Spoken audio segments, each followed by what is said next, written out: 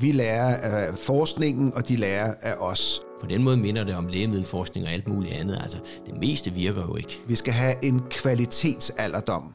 Vi vil bare gerne vide, om det virker, om vi får noget for pengene, og begavethed svarer det til at springe tilfældige sygehus i stykker. Godt at se igen. Ja, lige måde. Min gamle far, han er faktisk en doktorgrad i filosofi. Ja, nu se, vi skal ind i studiet her.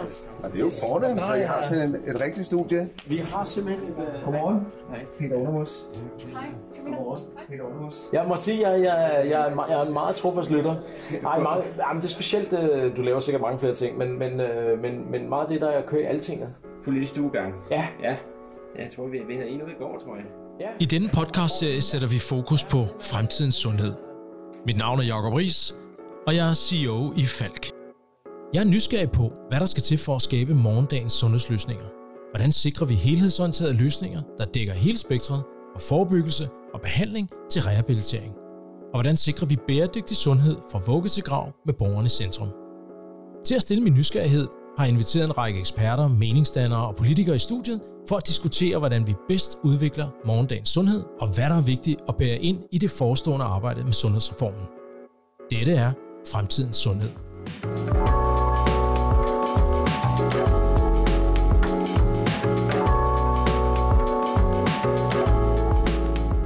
Velkommen.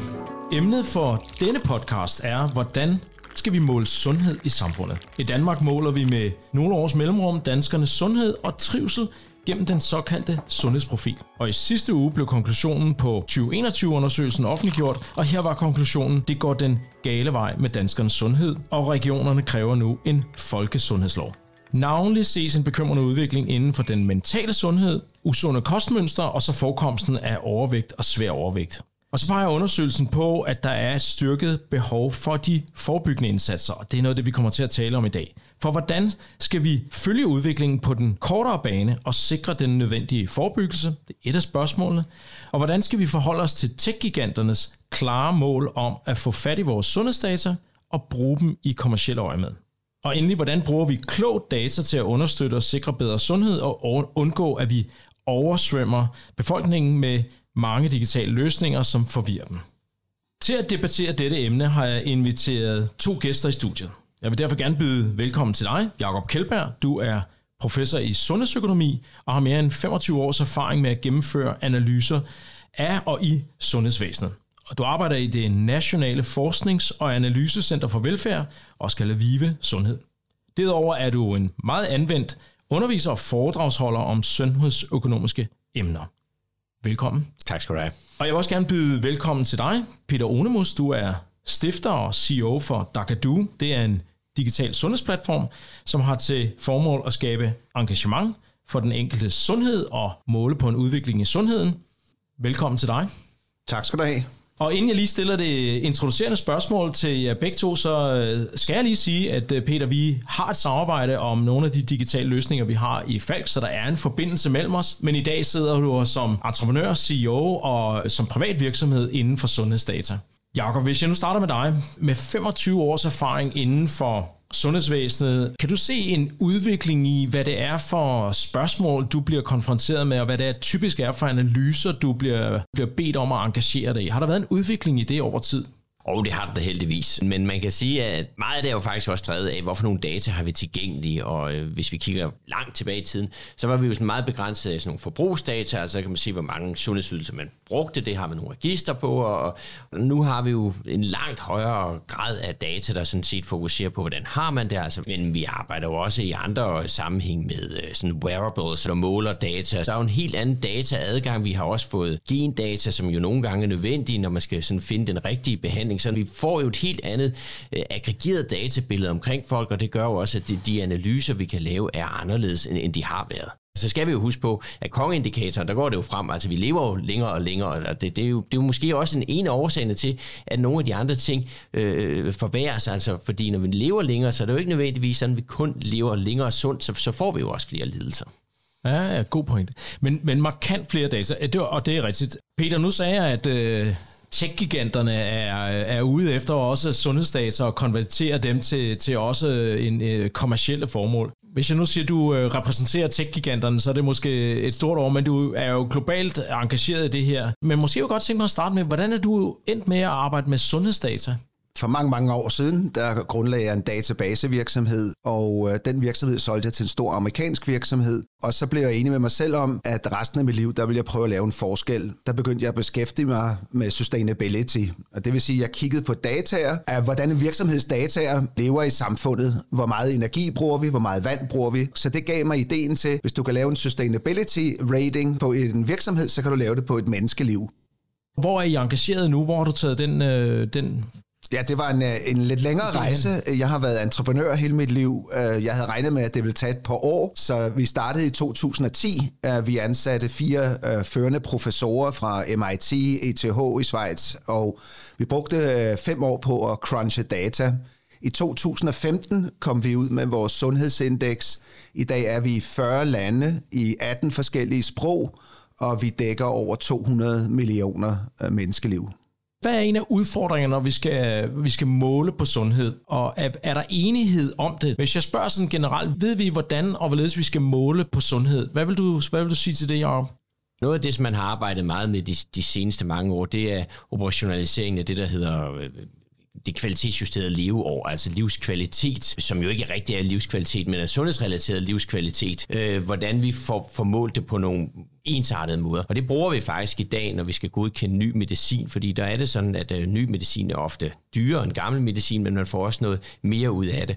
Og det relaterer sig til sådan en vurdering af en ny teknologi, du ved, giver det nok i forhold til, hvad vi skal betale for den. Nu nævnte jeg også i indledningen, nu der kommer det de her hver andet år cirka større undersøgelser. Er der ikke lidt en udfordring i, at man kan sige, der er rigtig mange udviklinger i gang, og vi virkelig måler sådan med en vis forsinkelse, hvad det bliver til? Kan vi måle sådan tæt nok, når vi kigger på samfundet sådan overordnet? Altså, der er rigtig mange udfordringer i at lave sådan nogle spørgeskemaundersøgelser, og især når vi kommer ned på sådan noget som mistrivsel, og altså den type ting, så jeg synes, det har været et super godt supplement til de der data, vi har haft om sundhedsforbrug, at vi også spørger til, hvordan folk har det. Men lige så snart vi spørger om sådan de mere subjektive ting, så skal vi bare være opmærksom på, at det er noget, der flytter sig over tid, og ikke nødvendigvis er stationært, og også noget forskellige aldersgrupper kan opfatte lidt forskelligt. Så ja, det er godt, men det er ikke ukompliceret. Peter, når du hører, altså, eller ikke når du hører, men Jakob sidder jo her og taler om også, når man så kigger ud over hele systemet, men din tilgang er vel egentlig lidt en anden, vokser vel lidt mere ud af individet, ikke? Altså, men det er vel nedefra, hvad det er, vi kan registrere og fange, hvis vi måler helt tæt på hver dag. Så hvad tænker du om den måde, vi tænker og måler sundhed sådan i dag? Mange af de, store sundhedsstudier, vi har set de sidste 100 år, de kigger altid på store grupper, og i den sidste ende, så er vi et enkelt menneske. Så der er 2 ting, vi lægger meget værdi på i vores forskning. Det ene side, jeg vil sige, det er det, jeg kalder healthy aging. Jeg ved desværre ikke, hvad det hedder på dansk, men jeg tror, alle forstår. Bare sund aldring, det er så simpelthen. Sund aldring, ja, det var. Sund aldring. Hvad er kvalitetsårene genereret? Det måler vi. Jeg tror ikke kun drømmen er, at vi skal blive så gamle som muligt. Vi skal have en kvalitetsalderdom.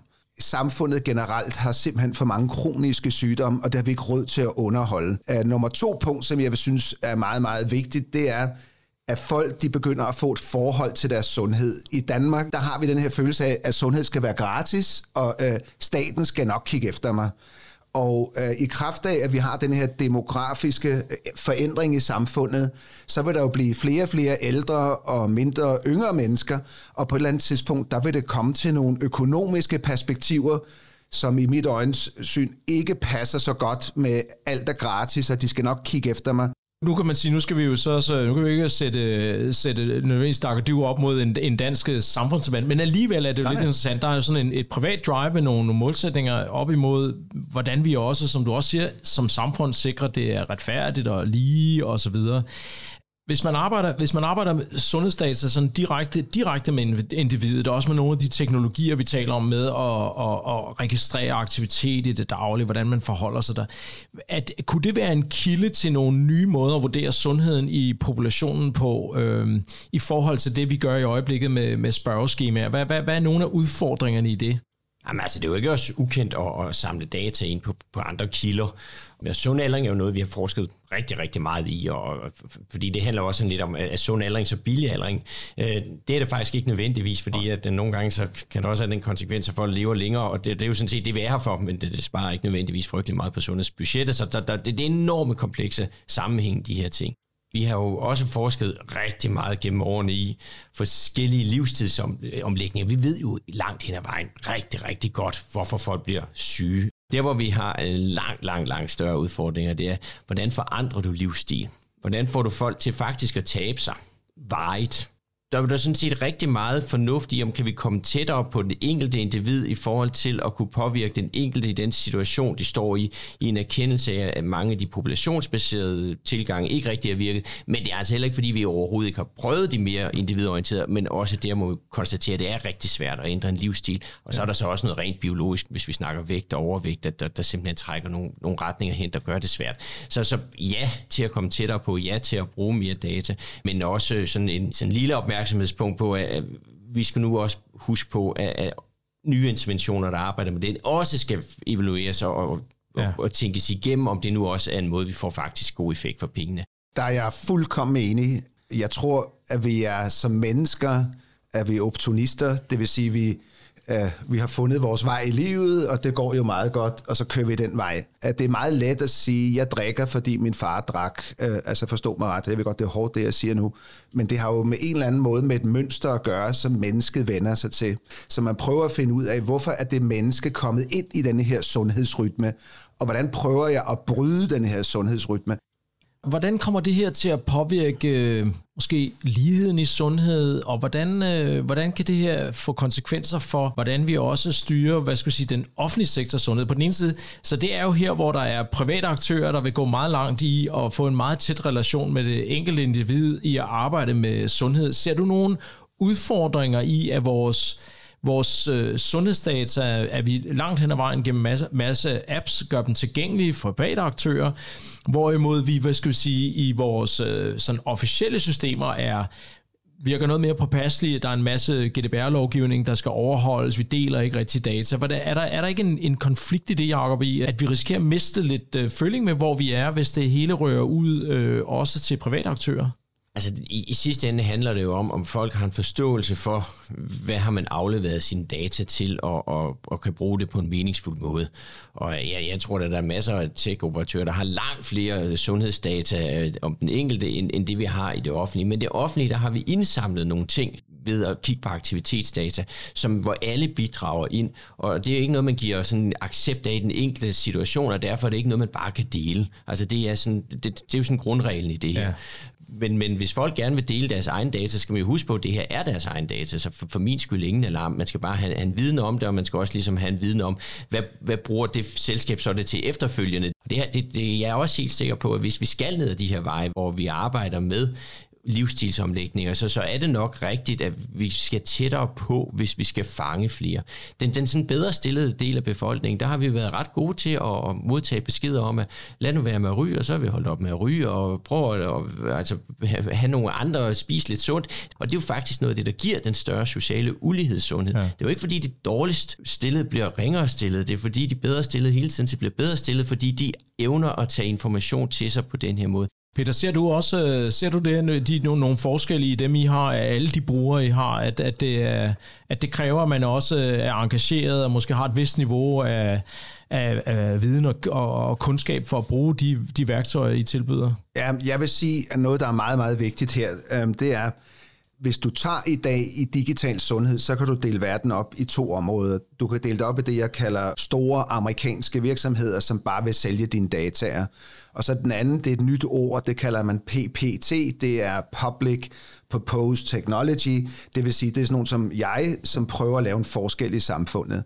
Der er vid ud forskel. Altså vi encrypter alt dataer, altså det er det samme sikkerhed, som du har hos en bank, eller på et atomkraftværk, eller på et militærsystem. Der er ikke noget personalized medicin uden dataer. Hele farmaindustrien arbejder frem mod en meget mere personaliseret medicin. Det kan vi ikke gøre uden at måle effekten af det. Du giver noget til samfundet, du får noget tilbage fra samfundet. Og de regler, de skal være seriøse. Du skal eje dine medicinske data, men du har også et socialt ansvar over for samfundet, og arbejde sammen med den offentlige sektor og arbejde sammen med den seriøse private sektor. Som du siger, Jakob, vi skal nok rykke lidt tættere på, hvis vi vil ind og lave nogle af de ændringer. Det vil også være, at vi skal være lidt tættere på os datamæssigt, og der er muligheder og 100.000 af både apps og teknologier, så vi kan komme tættere på hverdagen. Jeg hører også Peter sige, jamen vi er simpelthen også nødt til at tage et større ansvar for vores egen sundhed. Er der en holdningsændring, en tilgang til, hvilket ansvar man har for egen sundhed i forhold til at ændre lidt holdning til vores eget ansvar? Med eget ansvar, så kommer man meget hurtigt til at sige egen betaling jo. Og hvis det er det, man mener med eget ansvar, så er jeg ikke sikker på, at det er verdens bedste idé i den forstand, at når jeg kigger ud på andre steder, hvor man har større grad af egen betaling, så skal man bare huske på, at det giver mening i det omfang, at du også har information til at forstå værdien af de ydelser, du så at sige køber. Og der er jo lavet studier, hvor man i amerikanske kontekst jo har haft en meget stor egenbetaling. Den klokkeklare konklusion fra det studie, det var jo, at når du betaler, så bruger du sundhedsvæsenet mindre. Det kommer jo ikke bag på nogen. Men man bruger lige så meget mindre af det gode, som er det, der er fuldstændig ligegyldige. Hvis du så at sige går lige så meget mindre til læge med dobbeltsidig lungebetændelse, som med forkølelse. I begavethed svarer det til at springe tilfældige sygehus i stykker. Det er forkantet. Altså, vi vil hellere kunne sige, hvorfor nogle ydelser synes vi ikke giver så meget effekt i forhold til det, hvor vi investerer ressourcer. Og det gælder jo så også lidt, når vi kommer ud i det her meget komplicerede app-marked og tech-marked, ikke? Altså, hvis vi ligesom skal sige, noget af det er endorset med offentlig støtte eller penge, eller for den sags skyld data, så bliver man også nødt til at have en anden kategorisering end den, vi kender i dag på. Hvem bidrager ind i det her system? Hvem er en del af de offentlige finansiering? I Tyskland er man gået lidt gik den her vej her for nylig og sagde, at de private digitale initiativer ville man gerne have et system for, hvordan man kunne ligesom blåstemple offentligt, om de var ved også i øvrigt støtte, og konkret ved, at man kunne få tilskud fra det offentlige til at anvende dem. Så det kunne være en vej i at bridge eller at bruge nogle af de muligheder, der ligger i sådan nogle nye teknologier. Jo, men altså, det behøver ikke at være pakket i kemisk form for, at det kan have en effekt. Det kan også være pakket på alle mulige andre måder, også i en digital form. Og det synes jeg da sådan set, sundhedsvæsenet skal være helt åbent overfor. På længere sigt, så kunne jeg da sagtens se, at det her device, så at sige, på linje med alle mulige andre devices, vi har i vores sundhedsvæsen, altså. Ser du nogle muligheder i det, Peter, eller er I i virkeligheden i stand til allerede at operere, også uden, de mekanismer? Ja, nu har vi dem i Tyskland, men... Jeg vil sige, at specielt i sundhed er regeringens arbejde utrolig vigtigt. Og for at give nogle eksempler, hvis du tager i Singapore, som jeg synes, man kan sammenligne lidt med det danske sundhedssystem, det er offentligt, der har de for eksempel givet 500.000 Apple Watches gratis ud, og putter så vores health score ovenpå for at prøve at finde ud af, jamen, hvad sker der med sundhedsborgerne? Hvordan kan man måle sundhed? Vi ser det samme i Irland, at vi ser det samme i Saudi-Arabien. Hvorfor nævner jeg det? Fordi jeg tror specielt i sundhed, denne her public to private er utrolig vigtigt.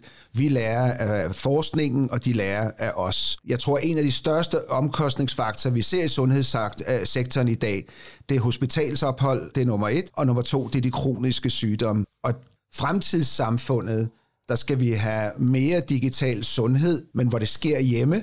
Og nummer 2, så skal vi se de kroniske sygdomme, inden de sker.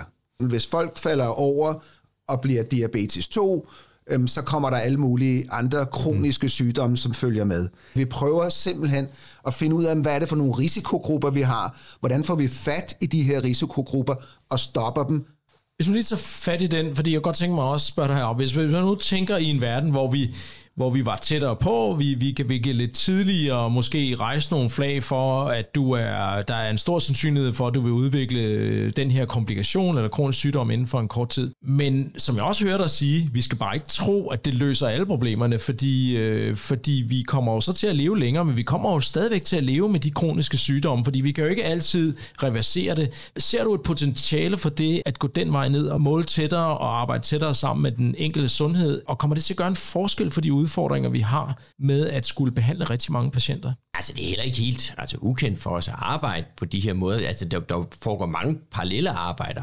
Jeg har en Ph.D.-studerende, som jeg arbejder med, som arbejder med et projekt, der hedder Ward-projektet på Bispebjerg Hospital, hvor man bruger alle de her informationer, der er for alt muligt trådløs apparatur på nogle intensive afdelinger, til simpelthen at prædiktere med brug af de her kunstige intelligensløsninger til at se, hvornår kommer der et eller andet outcome, som vi kan forebygge. Og det kommer også til at i langt højere grad i fremtiden er fuldstændig enig med, der kommer vi til at have meget mere fjernovervågning, altså hvad sker der derhjemme, og bruge den tid.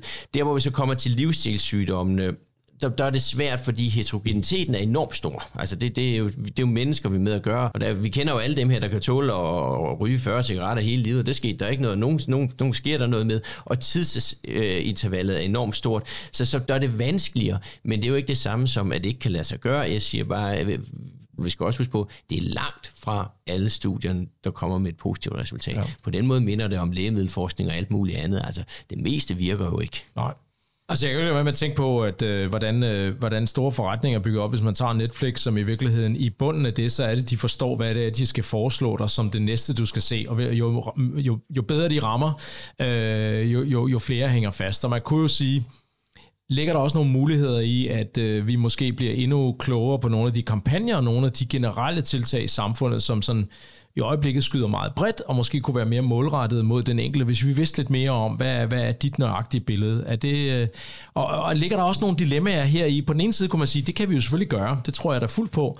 Men begynder vi også at have nogle grænser for, hvor meget vi er inde over folks virkelig en ret essentielle valg i livet, om hvordan de ønsker at leve det? En af de vigtigste rettigheder, vi har i vores sundhedsvæsen, det er den negative ret. Altså retten til at sige, jeg vil ikke have den her sundhedsydelse. Det handler om, hvordan kan vi gøre med nogen, der faktisk vil noget? Du kan jo ikke ændre adfærd for nogen, der ikke vil have ændret adfærd. Hvad Peter, der er jo rigtig mange brugere af de her teknologier, hvor du også taler om at få noget sådan instant gratification. Hvis du laver nogle ændringer, så kan du faktisk se, hvad det betyder for din sundhed. Du kan måske også mærke det, men du kan faktisk også se nogle tal og se, det flytter sig. Er der nogle steder, hvor tror du, I kan gå længere i at motivere folk, eller er der også nogle steder, hvor I føler, at I rammer nogle grænser for, hvor meget folk vil være, aktive omkring deres sundhed til daglig? Det er de mest underlige ting, du kan få folk til at gøre, hvis de ser ideen ved at gøre det. Det er okay at sige, du ryger, det er ikke sundt, du er usund.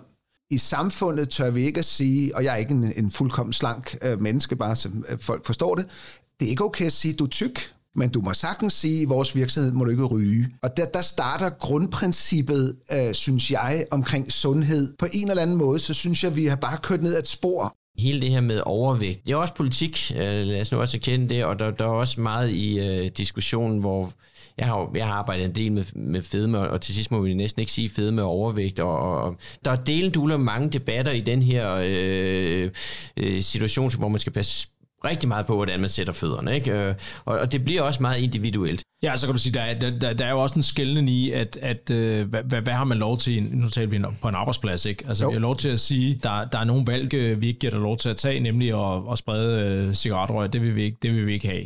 Men hvis du møder ind på arbejde og passer dit arbejde, så kan vi jo ikke blande os i, hvordan du møder ind og hvordan du går hjem igen. Så der er jo nogle forskelle i det der.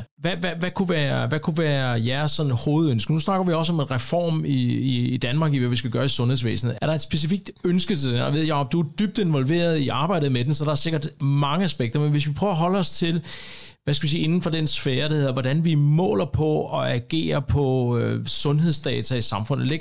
Kunne der være noget, du kunne se, vi kunne gøre bedre der? Altså, jeg er jo meget optaget af at finde ud af, hvordan får vi lavet et sundhedssystem, der også er holdbart om 10 og 20 og for den sags skyld 30 år. Det, vi har gjort de sidste mange år, det er at få meget mere af vores aktivitet ind på sygehusmatriklen. Det kan vi simpelthen ikke fortsætte med den demografi, vi kigger ind i, og hvis vi skal have lige så meget personale i forhold til at producere de ydelser, og der skal så mange flere til, det går ikke.